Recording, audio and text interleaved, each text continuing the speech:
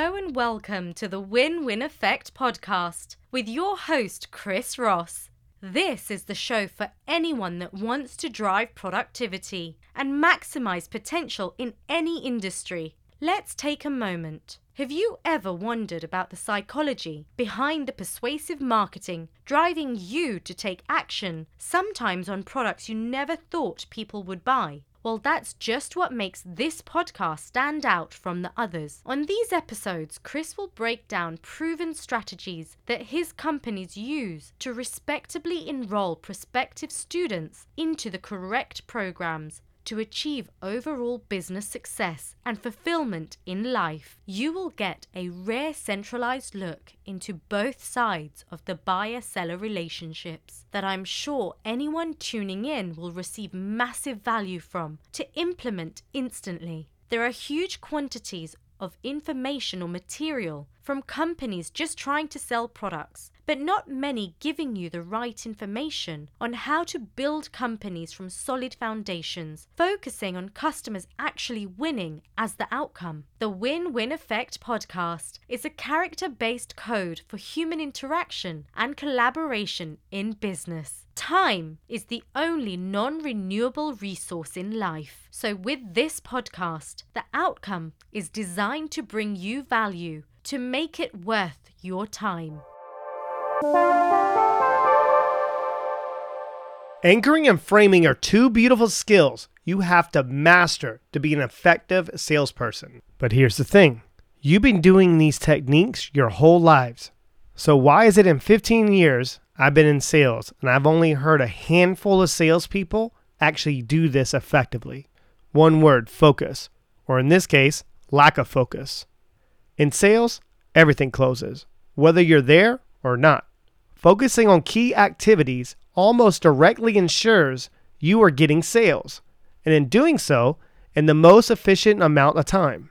Key ingredients for focus are three components: clarity, will, and ability. Clarity about goals and key activities to focus on. Enough internal reasons, will, to get out of the comfort zone to get the work done. Ability means skills to do the job and discipline to stay on schedule. Stay with me here. If you want your salespeople, your team, your company to work as one moving body, where each person sets up the next person to operate at their full potential, it all starts with a conscious choice to focus at every touch point. Every encounter you come in contact with that prospective buyer. You're probably asking yourself right now, how in the hell does this pertain to anchoring and framing? It is your responsibility as a salesperson to be dialed in, to be focused with every prospective buyer you come encounter with to provide clarity, the will to be able to overcome any type of objections they throw at you, and the ability to be able to do it with confidence. Do I have your attention now? For the next few episodes, I decided to bring on Wes Baiz to have a little bit more an in-depth conversation about how to anchor and frame everything as a closer. So why are we breaking this out in a series of episodes? Because framing has three separate parts. First one's pre-framing. Is how's it going to go? There's no surprises. Spark their interest and be clear about what's next. Key to get people to relax. Otherwise, they'll go into the turtle effect and be extremely guarded. Reframing. This is where if you did your job as a salesperson and didn't fail the buyer, they should see the value of your product or service is worthy the money they're trying to spend. And my all-time favorite, future framing or future pacing. I know this is hard right now, Mr. Prospect, but I will tell you, if you stay with it and work hard on yourself and be dedicated, with the next program, it will become much easier for you. Do you see what I did there?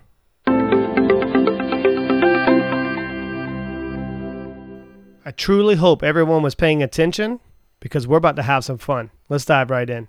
Wes, welcome back. Hey, Chris, thanks for having me back, and I appreciate you framing this call. Right.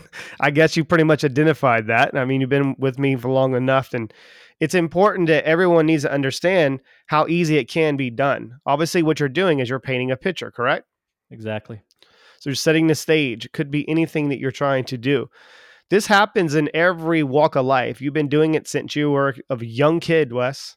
A young kid. When did you identify that you've been anchoring and framing your whole life? It's when I started to consciously develop my skill set within sales is when I started to realize that it wasn't about the technique I was using in sales, it was about the human interaction. Hmm. So then I started thinking back at all the different interactions I've had and how I framed them in such a way, so that it led to my favor. Right? Right. That's really what it is. You're framing things to lead to the outcome that you're searching for, because you're trying to control. What you're trying to do is you're trying to control that process, right? You're trying to control that interaction as much as possible, and the emotions, and the thought process within it. So that's why you're framing. I brought up in a training. I can't remember if it was in an episode for a podcast or it was maybe a training when was doing with a company. I talked a lot about power selling and force selling. A lot of inexperienced salespeople like to force themselves into presenting something they're trying to sell. So when they do that, that causes a lot of stress and fear for a buyer. But power selling is like using your influence to set the stage for them to gain clarity, and you're going to end up selling indirectly for them, and they'll make it their own idea. So say for instance, everyone's looking to gain clarity, but how you do that is you need to communicate it by setting frames. What you think about the human mind for a second, right? And what I tell you to focus on is what you're gonna focus on, right? Because you don't want to leave the person's mind to try to wander and figure out too much, right? You want them to figure out enough to make it into their own idea through your guidance. So think of it this way: if I get on the call with somebody and I tell them, and this is how I'm gonna frame it, and I tell them, John, today the purpose of today's call is for you to gain a lot more clarity on what you're trying to do. Right? That's the goal of today's call. Right? So what I just framed there was that John's focus point is to gain clarity. So now everything he focuses on with what I say is to gain clarity. So even if I don't say that much, or even if we don't conquer the world on that call, by the end of it, as long as I've had a quality interaction, he's gonna feel like he's gained some clarity, Right. right? But that's because I framed it that way. That's beautiful. Beautiful. And I'm pausing for effect here. Is that if you're getting on the phone, and we do this, not even thinking about it when we get on a call, because I want to make sure that I'm going to put them at ease. I need to get them to relax. That's everything that I do and everything I'm about.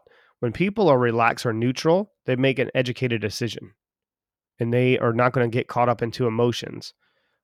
Emotions are very effective, but using them in the positive light. Can you explain that a little bit better for someone brand new, like how you approach that first call? I know that we talked about this before and go into rapport and master, mirroring and matching and whatnot. Mm-hmm. But it sounds a lot to me that you're doing a lot of positioning.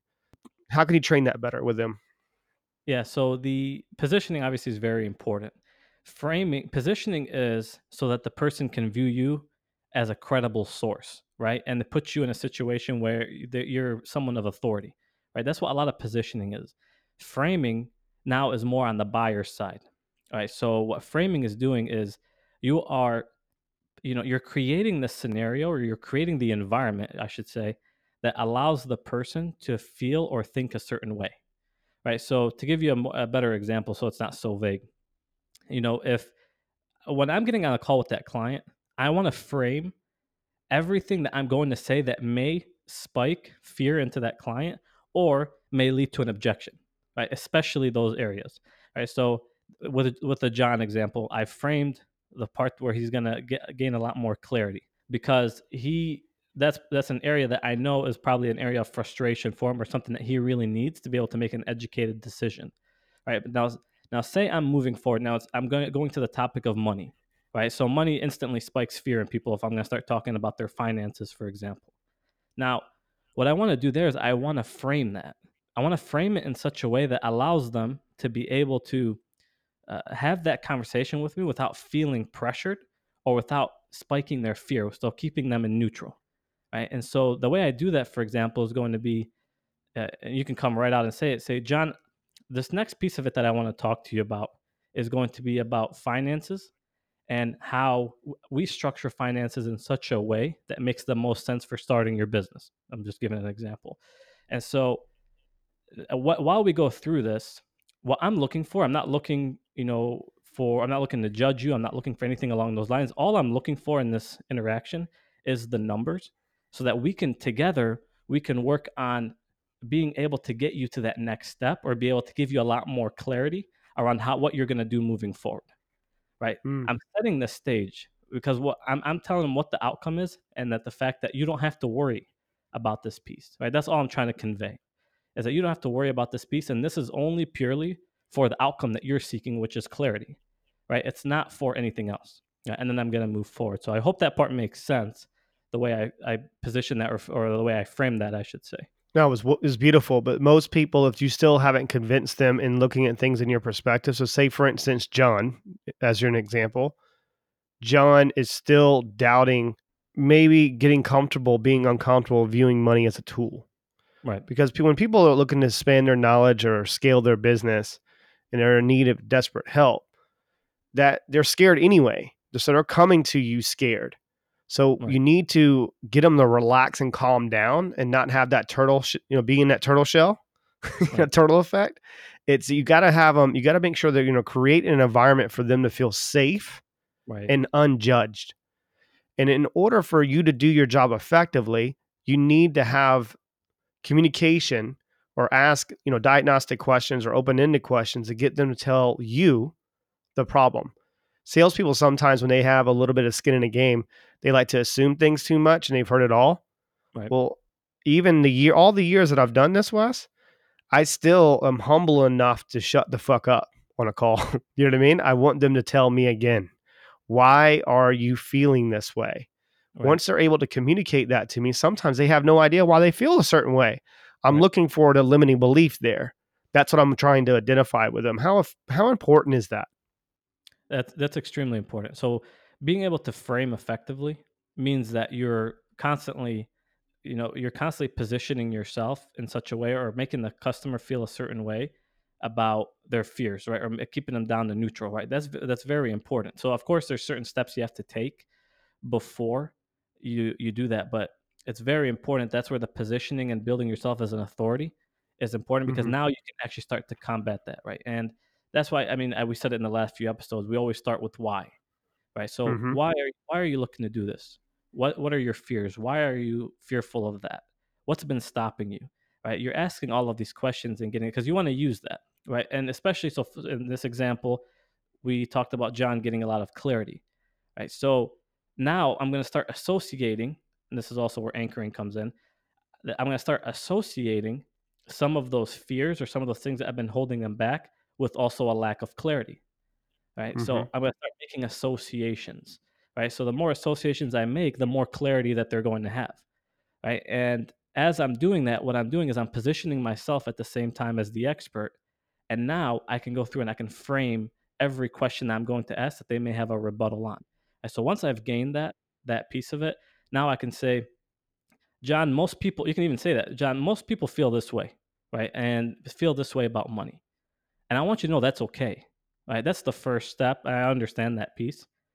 So just know that on this call today, the purpose of me asking you these next few questions is specifically to give you some of that clarity that you've been longing for, that you haven't had, because you probably didn't have a conversation like this before, right? Right. And so now I have permission, right? And you can even ask for permission, but honestly, I look to build so much authority that I feel like I don't need to, Right. right? But in some instances, I may, but I already did that in the past, right? So Right. You've already established that.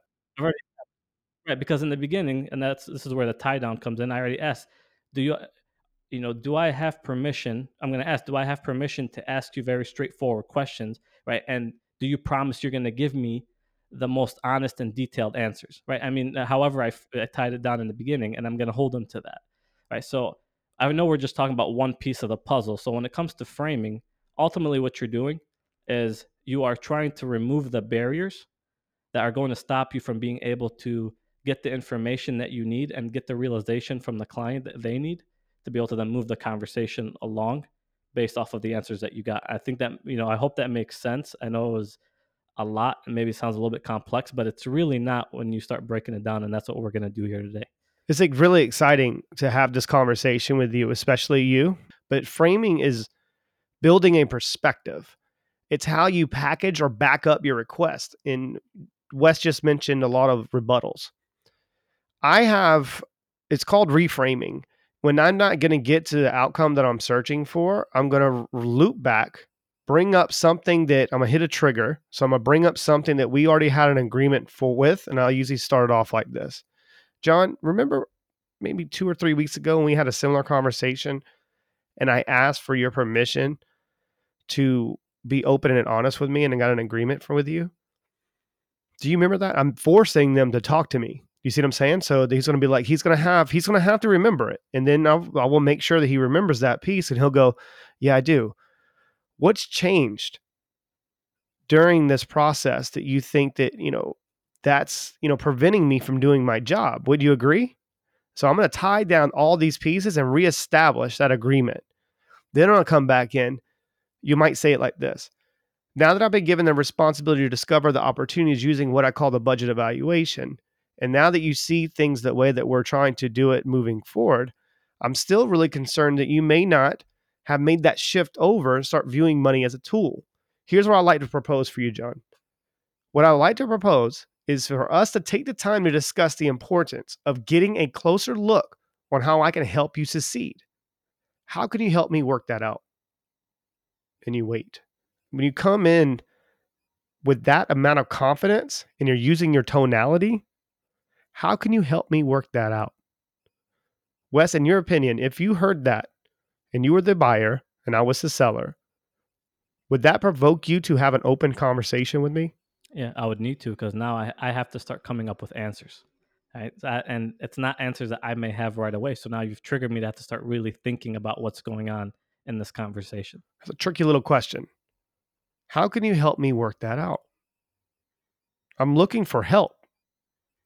A lot of salespeople, they get so caught up into who knows? I mean, these motherfuckers drive me nuts, right? They get so caught up into things that are irrelevant to the buyer's needs. What inexperienced salespeople do in this case is they try to rush the sale or rush the process. You have to, sometimes it depends on every client, when the sale takes place.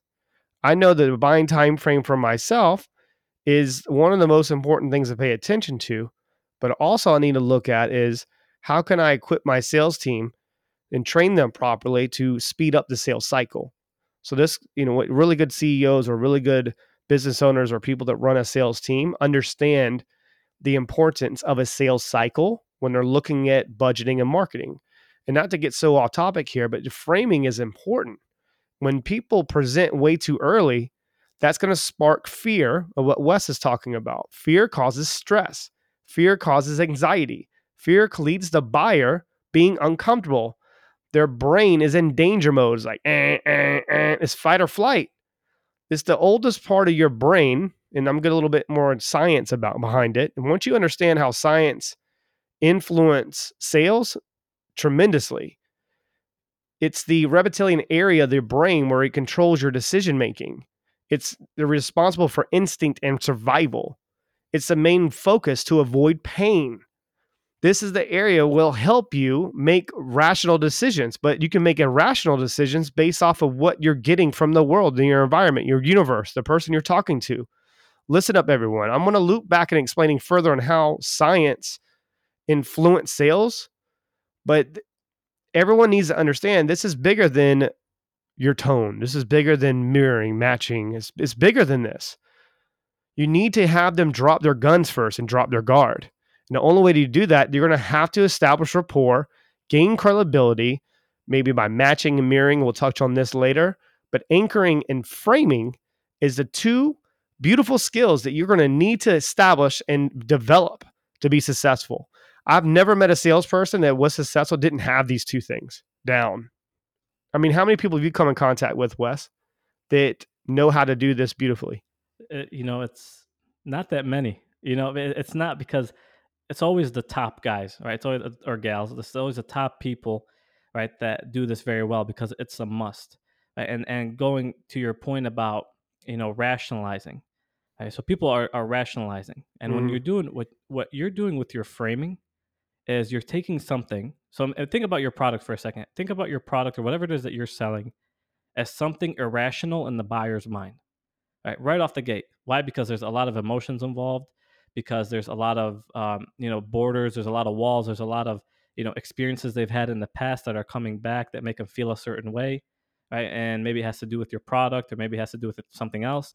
But the point is, think about your product as something that's irrational in the buyer's mind, and what you have to do is you have to tap into that psyche Hmm. to turn what you have from irrational into rational, right? And you never do that by spiking fear, because the more fear you spike, or the more uncomfortable you make them, the lower their buying confidence gets, and the lower their buying confidence gets, the more irrational doing business with you is to them.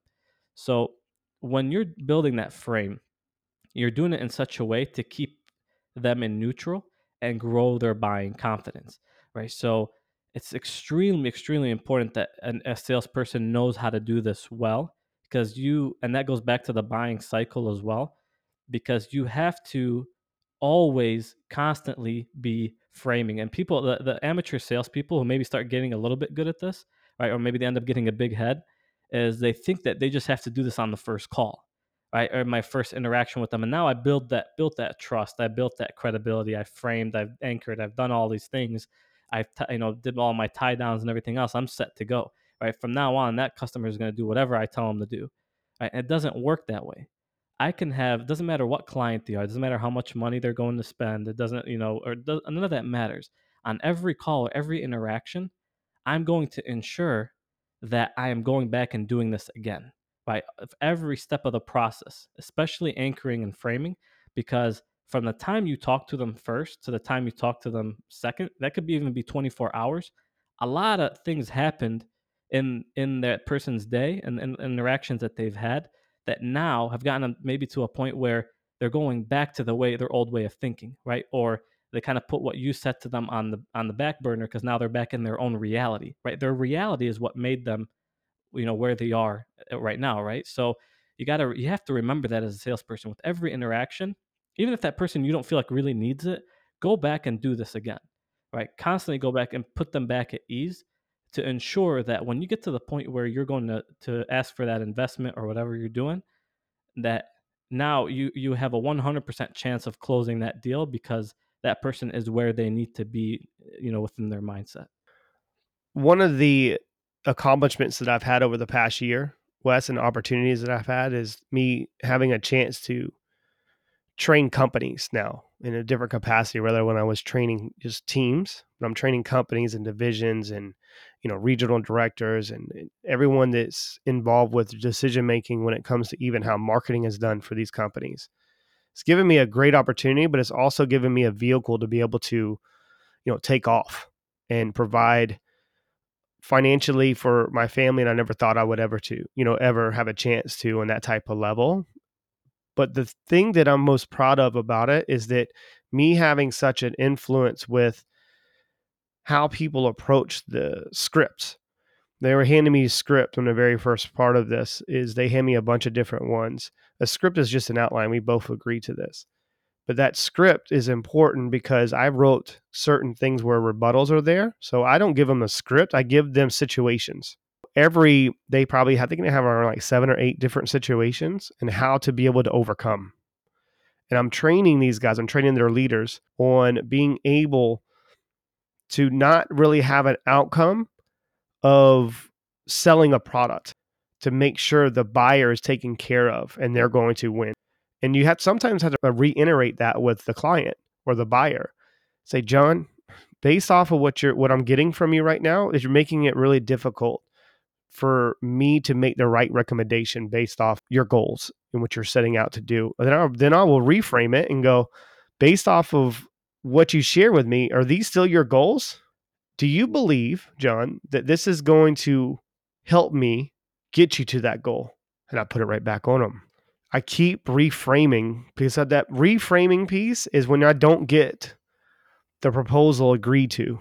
You know what I mean? Or my request agreed to by the client. I haven't done my job. What inexperienced people, well, I wouldn't say really just inexperienced, lazy motherfuckers, Wes, to be honest. It's all effort. Yeah.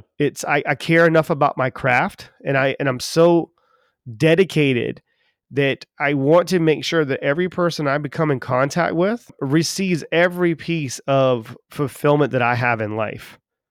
And I want to release them from all the bullshit that's been preventing them from being successful. I see this happens a lot when people are extremely guarded. The uncertainty is a motherfucker for people. People, when they don't know what's going to happen, especially when, say, for instance, you ever went to the dentist? I'll make an example. You ever went to the dentist? Yep. Do you like the dentist? I hate the fucking dentist. I can't stand them. It's not about the pain. It's about that damn noise. It's like that drives me nuts. So say, for instance, if my wife, I'm just moved to the UK, and now that, we went through the visa process and I'm becoming a dual citizen, really excited about that. It's pretty cool. But their systems are different here. It's called NHS, and you go to the dentist and you got to set things up. Well, I had to submit a bunch of paperwork when I did the visa and whatnot. So I'm going to have to go to the dentist soon. So in the States, what would normally happen is that I would call and say, I need to make a dentist appointment.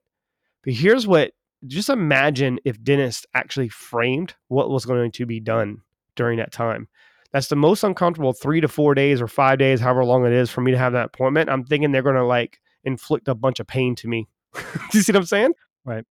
It's making me, if you imagine what they would make you feel like, if they are able to say, this is what's going to happen when you come in, nothing's going to be done. We're going to assess what's happening. Yeah. That would get anyone to lower and reduces anxiety, reduces stress. It'll lower the wall that I'm going to put up to protect myself. Fight or flight, reduces resistance.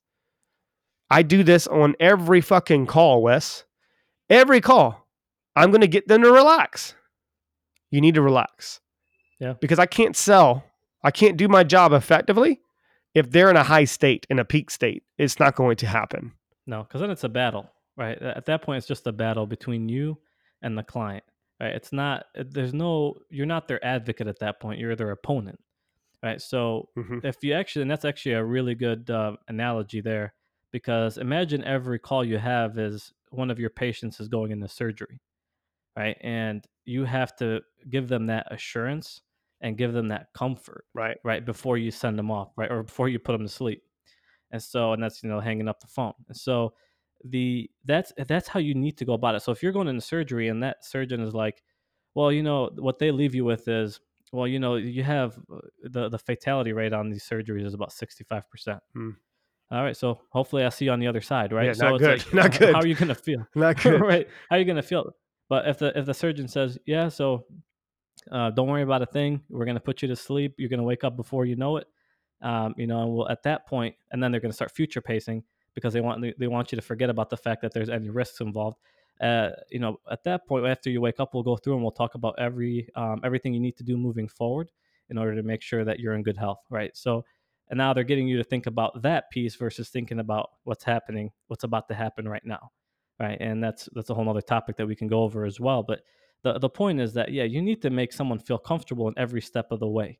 Never assume that they will, and never prematurely ask a question that could spike fear. If you think at all that this question could spike fear, make sure you frame it right. And frame it by giving them assurance, right, that the question you're about to ask is normal, and the answers that they can give you in full confidence, right? And the way you say it is going to be different on every question. The way you frame it's going to be a little different, but that's essentially what you're trying to do. Think about doctors and lawyers and how they communicate with their clients and their patients. As a doctor, if you walk into a hospital, the doctor's going to sit you down and assess what's happening. Are they talking to you at a peak state? Are they using emotion? No. Lawyers don't use emotion either. They're just going to give you legal advice. Here's what I believe.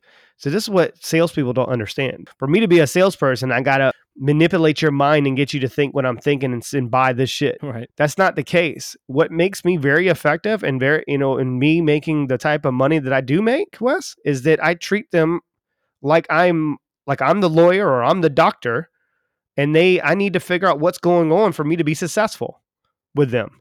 And for me to serve them better, you got to always remember what the buyer is going through. What's in it for them? What's in it for them? Here's the thing. When I sell something to somebody, Wes, I'm not selling you to just that one time. Who I'm selling to is I'm selling to every person you know. I'm selling to every person that you come in contact with later. I'm going to be selling whatever the hell it is in the next step. You know what I mean? Like I've got people that bought from, 2 to 3 times already. They purchase things from me. Why do you think, Wes? Because it's how I made them feel during this process. Referrals. I'm selling to everybody they know or come in contact with. I got somebody who can help you. His name's Chris Ross. Imagine that, Wes. Like, Right. And you have to frame that, right? And you frame that within your call. I mean, once you've gotten to the point where that person's having a positive experience, or even before, honestly, even on your first call, you can, and if you're obviously confident enough, you can frame that and say, by the end of, when we get to whatever, right, whatever your agenda is, you can tell them, we're going to get to a point where I'm going to be asking you for some referrals, right? So as we go along, think about maybe a few people, right, that you think that could help you based off of or I can help based off of the clarity that you're receiving. Right. We used to, when I was back in financial services, we used to do that a lot. We used to frame that all the time. I mean, we got to the point, I think we got too big headed, but we got to the point where we used to have our assistants go on LinkedIn and get a bunch of names of people that they already know, right? Wow. And just lay it out in front of them. But that was after we truly gave them a great experience. But what we would do is we would frame that beforehand. Framing is almost setting an expectation, Right. right? So when I'm framing something, I'm going to set the expectation of what's going to happen, how are you going to feel, right, and what's the outcome. That's what I'm looking for in that frame as I'm developing that frame. So the frame is the box in which the ideal scenario of how that interaction can go will go. Here's an example for you. You've been to a restaurant, a really nice restaurant, Wes, correct? Yep. Fine dining. Fine dining, whatever the fuck. Go to, and they always give you the shittiest food. Yeah. Well, not shittiest food, but the smallest food. Smallest portions, right? yeah. So, right, smallest portions. Well, you go to a fine dining restaurant. I've seen some of the best sales framing, techniques and tactics and methods from some of the higher end restaurants. What a waiter or hostess, or they started all the way from the front of what you see. You ever seen the really nice restaurants? They always have the carts of desserts and they roll them around. Why do you think that is? Well, they're already framing the fact that that's what you're going to get at the end. Because why? Because most people get excited when they see dessert, right? And now it's like they're future pacing. It's kind of funny. Mm-hmm. It's like they're future pacing, right? They're like, this is what you're going to get, and that sweetness, right, of that dessert in your mind is something that's very exciting and positive, right? So you're already starting to have stage. You're setting the stage. I mean, you're already going to have. They're telling you you're going to have a positive experience here, right? And that positive experience comes from emotion, feeling that drives someone to do things they don't really expect to do. I never go to a restaurant and be like, I'm going to eat a bunch of dessert. I'm going there to eat a steak. I'm going there to eat whatever I was setting out to go eat, right? right? But what great businesses or restaurants do is they understand it's all about the customer's experience. It's not about what they're trying to sell or make. How they're able to get around this and sell more desserts is right from the beginning. You're starting to see trays and all these things. They can make it in the back, but that's just a display tray. That's going to get you in and sets the stage. Then you're going to have the next person come up and order drinks. They'll say, here's what we would like to do before we do this. To get you started, I'm going to get some bread or whatever it is, give you something for free, right? Yeah. Always give you something for free. Right. I'm going to give you some breadsticks, whatever the fuck it is. You know what I mean? Pretzels, and say, while I do that, I'm going to get your drinks. What would you like to drink this evening? Yeah. And they'll hold the bottle of wine right in front of your face. Exactly. You got to pay attention when you're aware of all these things and how people do. People do it just unconsciously. They don't realize what they're doing, but obviously it's a scientific method because they're using how the human brain works. They're tapping into that. Next thing is then they'll come up and say, as you notice, you see that if they're a really good salesperson or a really good waitress or a waiter, they would say, as you see, there's a nice tray rolling around. Have you seen that tray? Goodness gracious, our desserts are to die for. Make sure you save room. But in order for us to do that, I would like to go ahead and put an order in now. What dessert would you like to have? And then walk off. You see what I'm saying? Think about that when I come back from your drinks. Every touch point is a selling opportunity. Every touch point, every encounter as a salesperson, email, doesn't matter what you do. Every freaking encounter you have is a touch point. And that touch point is a selling opportunity. That's how much I care about sales. Everything I do is to be able to sell. But I'm not selling to, and some people say, when I say sell, they're like, oh, you do sales. They think because they have their experience. What I'm going to do is, and it's been done because history has proven, I'm changing the game and a lot of people, the way they view salespeople. I'm here to help you. Every single person that requests information from one of my businesses, Wes, I view that as a cry for help. And I think about myself, and I hate asking for help. I'm not the kind of person to ask people for help. That's one of my flaws. I don't ever ask for help. I'm always going to be good. That's even one of my sayings when someone asks me how I'm doing. I'm always good because I'm giving off a perception like everything's good, but I need to work on that. Perhaps when you're viewing it as a buyer and you're thinking about my customers coming through the door, or I'm thinking about them requesting information for my businesses, I know they're in a rough time. Sometimes they send messages, request this information at a dark moment in their life, Wes. Yeah. But if you're not aware of that, you're going to miss an opportunity. This is why my sales team does very well.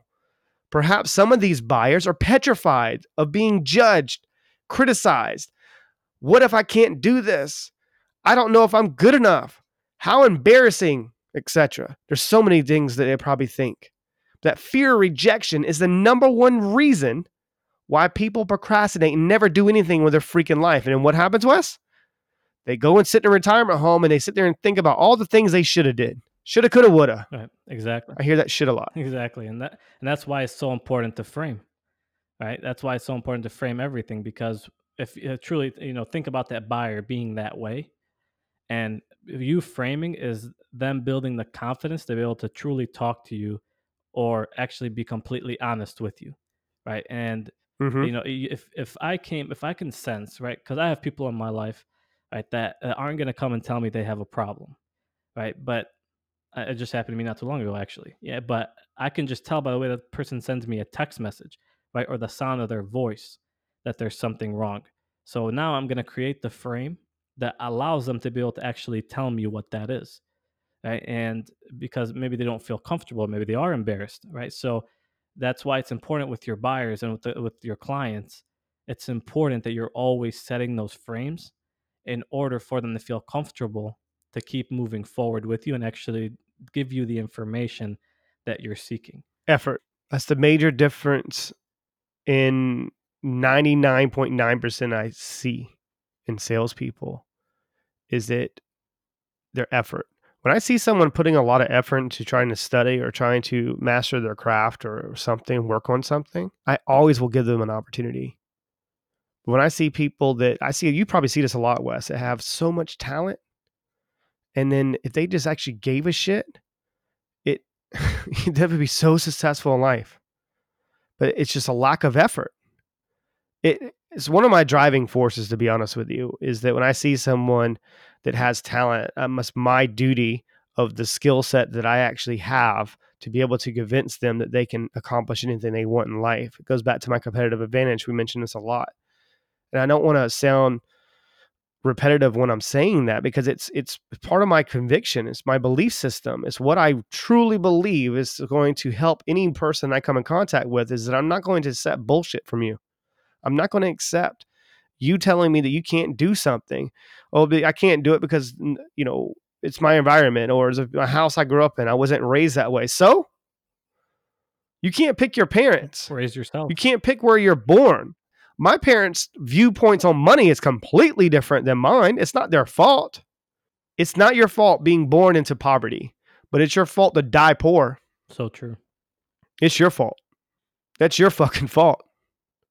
I refuse. I'm not going to.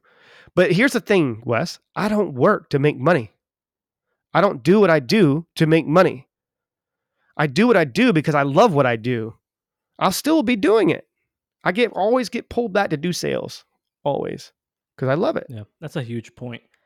That's a really huge point, because, and it sounds so cheesy, right? Because you hear it all the time, right? And when people say, if you love what you do, you'll never work a day in your life, right? You hear sayings like that, and it's so cheesy. It sounds Right. cool, but I really believe Right. it. And people don't understand that piece, because you truly have to, in order, especially to master your craft.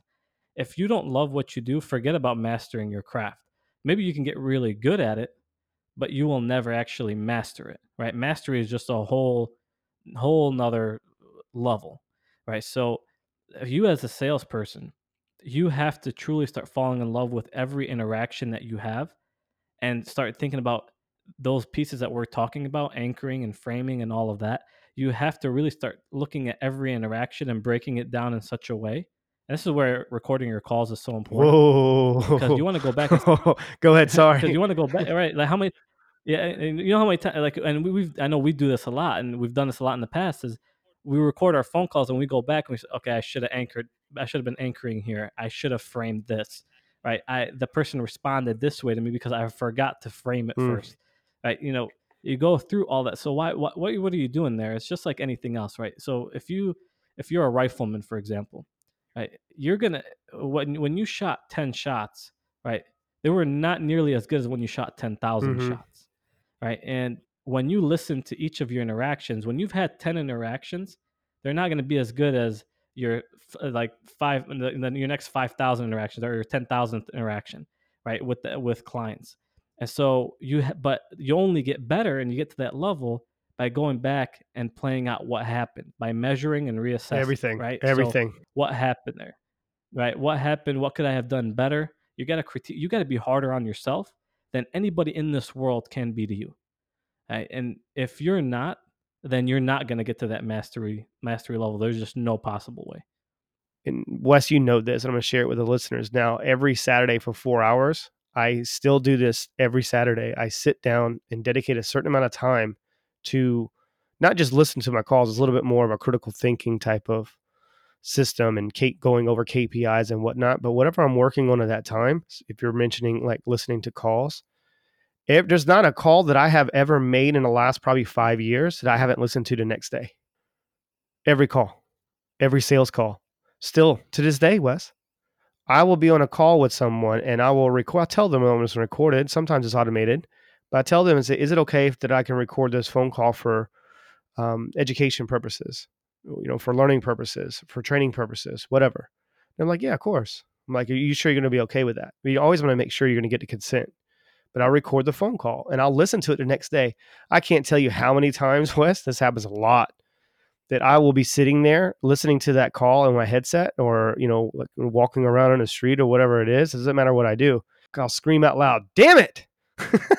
And people probably think I'm fucking crazy. You know what I mean? Like looking at me, I've actually had people look at me and go, "What's wrong with this guy?" And I'm like, "Sorry, I missed an opportunity." Yeah. So it's because that's how much I care about what I do. And it's not about for my benefit. It's for me being able to serve my clients better. So true. Yeah. I mean, how many times have you saved an interaction or a client by being able to just go back even on your next call and say, John, I want to tell you, I apologize because I feel like I actually failed to, and then insert whatever you failed to do. Right. And I want to make sure on this call that we actually get this accomplished, or whatever it is. You can, if you, That's a frame right there. that is, it really is. And so that people don't understand that piece, but yeah, you have to have that authentic relationship with your client, right? As they're viewing you as an authority. But that's where recording your calls is so important, because there's so many times you can go back. Well, that's how you get better, but then you can go back and save a relationship that maybe wouldn't have panned out otherwise. You can never perfect your approach. It's striving for perfection for myself it drives me. Is how can I perfect it in my own mind? The response that I gave you earlier, I'll say it again, like we were talking about John and try to reframing his. Now that I've been given a responsibility to discover opportunities using what I call the budget evaluation, John, I'm still concerned that you may not have shifted over and start viewing money as a tool. Here's what I'd like to propose. I propose for us to take some time to discuss the importance of getting a closer look on how I can help you succeed. How can you help me work that out? Do you see how I'm angling it and saying it different and using my tonality, Wes? Right. This is my normal statement. That's just one of my frames about budget. That's one of my frames. I have a bunch of them, but they're all in my head, Wes. Yeah. And that comes from repetition. Right. And I've worked it out. Remember I talked about flashcards. I put objection on my desk, write it on a flashcard. On the back, I write my rebuttals out. But if I'm listening to my calls every day, Wes, the calls that I made the day before, and I'm looking for the opportunities to be able to grow as a salesperson to help us serve a client better, would you say that me being able to perfect or master that craft will be faster than most people. Of course, and that's because of your conscious effort, right? That's you're putting in the effort to do that. You're not just, Right. and that's the difference too. Actually, that we're on this topic. That's the difference between a great salesperson and a great salesperson who can actually teach what they do. Right? Right. There's a huge difference there, and but you have to have that level of understanding of what you actually do, and the only way that happens is through repetition and truly assessing and measuring and assessing what's going on and what you're doing. So important. And this is so true. So true what you're saying. You can be more profitable that way if you're able to train it. The way that I look at when I'm training people, it's such a huge responsibility to take on for myself as being a sales trainer. If I see a shitty salesperson and they worked with me for a little while or something, I feel like it's like a black eye for myself. You know what I mean? Like I Yeah. don't even care if even back in the day when I was, selling for companies and I was an employee, every person on my team, I tried to help because I was a team player. It's just the kind of person I was. I grew up very competitive. I was in the military for years, so I learned a lot of leadership skills then.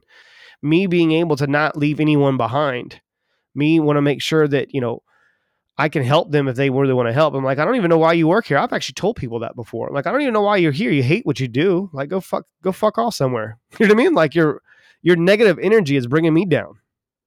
That's how much I care about what I do in my career. That's how much I Right. care. You have to. You have to. Like when I first started, and I don't know if I've shared this before, but I will. When I first started in financial services, I started out. Have you ever seen those movies where, you have the stockbroker guy who comes in and this is their first time and everybody's yelling at him, cussing him out, and all of that, right? I'm sure Right. you've seen those. Cut the And tie. so, yeah, right, and I when I first started in financial services, I started in a similar environment. Right, it wasn't quite as aggressive, but like we had the bullpen, right? We had the bullpen, and that bullpen basically was we had 20 guys. So I came in with 20 guys, and we worked off a strictly commission. And these guys came in, and I'm like, I'm here. I went to school for this stuff. This is something I was genuinely interested in. And I'll come in and I have, there's math teachers and there's, people that maybe are looking to be engineers, and you have, a waiter, and then you have a cashier, right? Like I'm coming with a bunch of random people, which tells me there's no actual, value on the position, right? It's who can make it. That's that type of position. And the reason why I'm telling you all this is because it was 7 months. I still remember it was 7 months later from that time. It was me and one other guy left. 18 people were gone, right? Because they came into it for the wrong reason. Right? They didn't come into it because they loved what they do. They didn't come into it because they're passionate about sales or financial services or any of that. They came in because they got, hey, you can make a ton of money quick shoved in their face, right? And that's what they were drawn to. They were in it for completely the wrong reasons. When my focus was two things. How can I get a lot better at what I do? Because I'm so new to this. And that was one of my biggest frustrations. I was so new to it and there's so much to learn. I was like, how can I get better at what I do? And then how can I serve people to the highest capacity, especially now that I don't really know what I'm doing? Right. And that Raising the was bar. That's what you're after. exactly You were going to end up when people have that approach. And thank you for sharing that. That helps me be able to try to communicate it better to the listeners, is that maybe that's what we should talk about on a next episode or one of the future episodes, is the effort. Effort comes from who you are as a person, what's your personal standards. Someone didn't come and teach me my standards, Wes. Do you see what I'm saying? Like no. people, we've had a similar conversation before. We come in contact with a guy that did some business for our company and made comments about he's very frugal and he doesn't want to spend the extra money for first class. I won't fly anywhere, Wes, unless it's first class because it's about my standard. That's why I work as hard as I do. And it's not about that I'm materialistic or whatever. It's not about that or me flaunting that I do have a little bit of extra financial, earnings and being in a good situation. It's not about that. It's about my fucking standard. I work hard, Wes. Right. Do you see what I'm saying? Like, it's about customer service. I want someone to bring me my food. It's about the experience. I'm paying for the experience. That's what Right. these people are paying you for. Experience. Companies, great companies, understand this. Is they understand that that person is there to spend money. What they're going to do is make them feel good while they're doing it. Walt Disney, goodness gracious, if you ever can study any person, I can't tell you any kind of entrepreneur out there has helped me more than actually observing what Walt Disney did. He set the frame that it's the happiest place on earth. Right. It's the happiest fucking place on earth. It's a saying. Yeah. And it's all about how the person visiting that amusement park feels. Right. That's how they're able to ask for $50 for a cheeseburger. You know what's interesting about that is most parents, and this has actually been a study that was done, most parents that go to Disney World hate it. Right? They can't wait to leave. But their kids obviously love the experience because of the perception and everything else that they're doing. But when they leave, they actually feel like they had a great time later on. Why? Because that's what was shoved in their face. Mm-hmm. Right? They didn't actually enjoy it because who really enjoys walking around Disney World for 3 hours to get on one ride, right? To sweat, right, and fill your stomach up with a bunch of garbage, right? I mean, they don't feel good by the end of it, but the perception was that they had a great time. This is a place of enjoyment and happiness. So what that tells you is that it's all about the perception, Right. and how you frame it, right? So the way that Disney World framed it is that you are going to enjoy yourself. Right, when they left, right, they have certain measures to make them feel like they enjoyed themselves, right? Because the experience is about how did it start and how did it end, Mm-hmm. right? So when you're framing it, think about that for a second. When you're framing that, that's what you're looking for, right? It's what is that true perception, right? Because perception beats reality any day of the week, right? So what is that client perceiving, and that's how you're framing. People sometimes think that framing is all about what's in it for the seller. Framing is actually what's been it for the buyer. It's their experience. Exactly. What's in it for them. That's what everyone signs up for. Everyone, what leads to a buying decision is they have to think what's in it for you. People don't do things because they feel like it. You know what I mean? People do things because you're tying request to a business case reason, like efficiency. It's going to be productive for them, productivity. How is it going to produce better results? Is it money? They're saving money. Are they earning money? Maybe you're going to increase your chances if you focus on how to frame better. Focus on how can you increase the overall experience of your customers and clients. You're going to turn them into a lifelong client. I promise you this. There's people out there, Wes, and you've seen it firsthand. There's people out there that I used to sell for a bunch of different types of companies independently when I was very first starting out in entrepreneurship. Then, of course, gaining capital and then moving on and building my own businesses. People that I've sold years ago are coming back to me now, my institution and my business, because it's how I made them feel 4 years ago. That's a lifelong client every single time. And you know what I do for those people, Wes? And you've seen it? Discount. Every time. Right. Even though you don't need to. How can I help? I don't need to, but why do I do that, do you think, Wes? Because it's all about the perception and the long-term value, Mm-hmm. right? And it's their experience, right? It was back to everything that we're talking about. It's their experience, and with that too, you're completely lowering their resistance. Completely.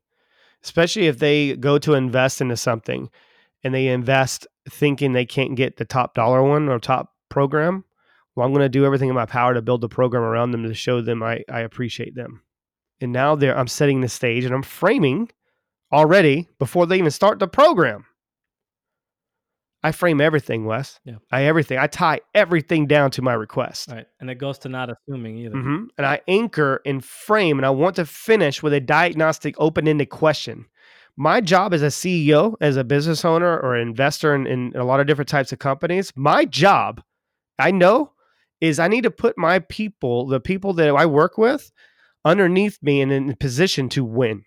What do you think that did for the advisor that I have working for that client? Oh yeah. I mean, their confidence in that interaction went through the roof. Did the client win? Of course. Did the company win? Absolutely. Did the salesperson win? Definitely. Did the admin team, customer service, fulfillment team, everyone won? Interesting. Step your game up. You know why you don't make any money? And you know why do you keep jumping from business to business to business and selling for them? Because you fucking suck and your lack of effort. It's your lack of effort, lack of give a shit. That stuff right there drives me insane. And wanting the easy route. Right. I can't stand it, man. I raise my standards on who I hire. You've seen me do it. I let someone go, like it was about 6 months ago, just because I didn't like the way that they freaking talked to me. Right. It wasn't about it wasn't when it hurt their feelings. I just feel it's my duty as a leader to be able to have the right people around my sales team, and raising morale is in the culture is more important than having someone and creating an opportunity for them. Yeah. If they don't fit in what I'm trying to accomplish, then it's over. You got to go. I will find you another opportunity. It won't be with me. You have to raise your standard. I mean, you have to raise your standard. I mean, if you have to raise your standard to the point that if something is too easy, then you don't appreciate it, right? That you don't enjoy it, that you don't like it. Like if I have a sales interaction that goes too easily, I don't appreciate it as much, right? It's just kind of like anything else in life, convenience kills. And so if something is not an easy sale is called a bluebird, right? So so like a sale that you don't have to try for is called a bluebird. And so if you if I'm getting too many of those, I don't feel challenged enough. I don't feel like I get as much fulfillment, right?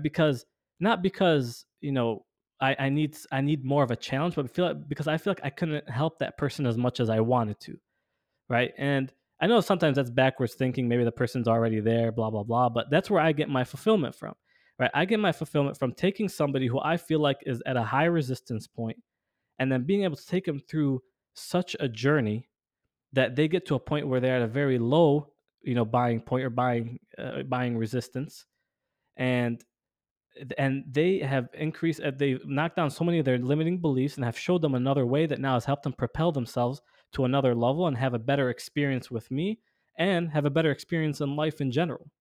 Right. So that's where my thoughts are when I'm looking at an interaction. I'm not looking at the sale. I'm not looking at the money. I'm looking at what am I truly doing for that person. And it's having an understanding that you're doing everything for the greater good. Goes back to my comments of me making a first call and that initial first impression. And I care so much about my approach and what I do for a living. The first thing I'm trying to do is just get them to be open to have a conversation with me. That's framing, though. You know what I mean? I have to frame and create that environment and experience for them. So everything a salesperson does or doesn't do affects the result in some way. If you say, for instance, I make a request with a person, what I'm going to pay attention to is what they're saying and what they're not saying and how they're saying it if they do say something. Then I'm going to notice how I can frame or pre-frame it in a different way for them to see my perspective. And this is what I do without thinking about it as I was going through and writing some of these notes. And I hear you do it as well, Wes, especially like mirror and matching. Like I don't know if you do this a lot, but you'll actually, if I said amazing, and then I'll ask you a question, you'll take that word amazing and you'll say it. Yeah, because I'm anchoring. Exactly. You're anchoring that piece to let me know that I'm listening to you. Right. I'm valuing what you're saying. Right. And then if I want, just not to get too off topic, but since we're talking about anchoring, if I go to say we're 30 minutes into our conversation, if I want to make a statement that I want you to feel a certain way about, then I'm going to use the word amazing. Yep. Because you associated it with something really good and a positive feeling. Right. So now I'm going to match that later on because now it's going to come back and subconsciously you're going to feel that same feeling to whatever it is that I'm talking about that I want you to feel good about. Just like using the phrase and using this question at the end of request, how can you help me work that out? It's a crafty little question. And I'm going to tie it back in. So when you say, for instance, and you're using that anchor of amazing, I would love for me to be able to show you a lot with this system. And we can spend a lot of time today talking about these things. In order for me to be able to, you to have an amazing experience, I'll keep dropping them. Yeah. You see what I'm saying? Like You pick out a word, but here, you know who does it really well? Actually, that brings me to the next phase of this conversation that I would like to bring to the listeners. Let's come to a stopping point. I don't want to get so far off target that it doesn't make sense for people to be able to grasp the idea of anchoring and framing. As I mentioned in the beginning of this podcast, when you're trying to decide where I drop the ball with all this information that Wes and I are sharing with you, you can usually find that when you're not paying attention to something. If you're distracted, you accomplish nothing. So decide what you should all have your focus on at any given time. Apply the same analysis to your team or to your clients. In sales, everything closes, whether you're there or not. Focus on key activities almost directly ensures your team or yourself is getting sales, and in doing so, in the most efficient amount of time. Time is everything. So how do you keep yourself focused? You might need some energy, passion, or some type of motivation behind it. If you absolutely love what you do and you love serving your clients, then you're going to need to be incentivized and stay focused. It will push you further. Energy is gasoline, and focus is the actual engine, gas pedal, or steering wheel. If you're standing, nothing happens. If you're accelerating, focusing in the right direction, something good will happen. Stay focused, guys, and I'll see you in the next episode. Take this time to make sure you do everything possible to prepare yourself for the next episode. You're not going to want to miss a second of the anchoring and framing episodes from this podcast. So as always, ask yourself, how can you get a little bit better each day? That 1%. So keep moving, keep growing, keep learning, guys. Hope you got tons of value from this. Let's go win our day. Take care. Thank you for taking your time and listening to today's podcast of the Win-Win Effect. As a thank you for listening and tuning in, Chris is rewarding you with a placement course webinar with his team to point you in the right direction to massive success. In success, it's all about living a better quality of life. So at the very least, subscribe to the Win-Win Effect podcast so you don't miss the next episode. Feel free to share on your social media or simply tell a friend about it. Also, please rate and review the podcast. To find the free webinar and more information, please visit tcrconsultingagency.com.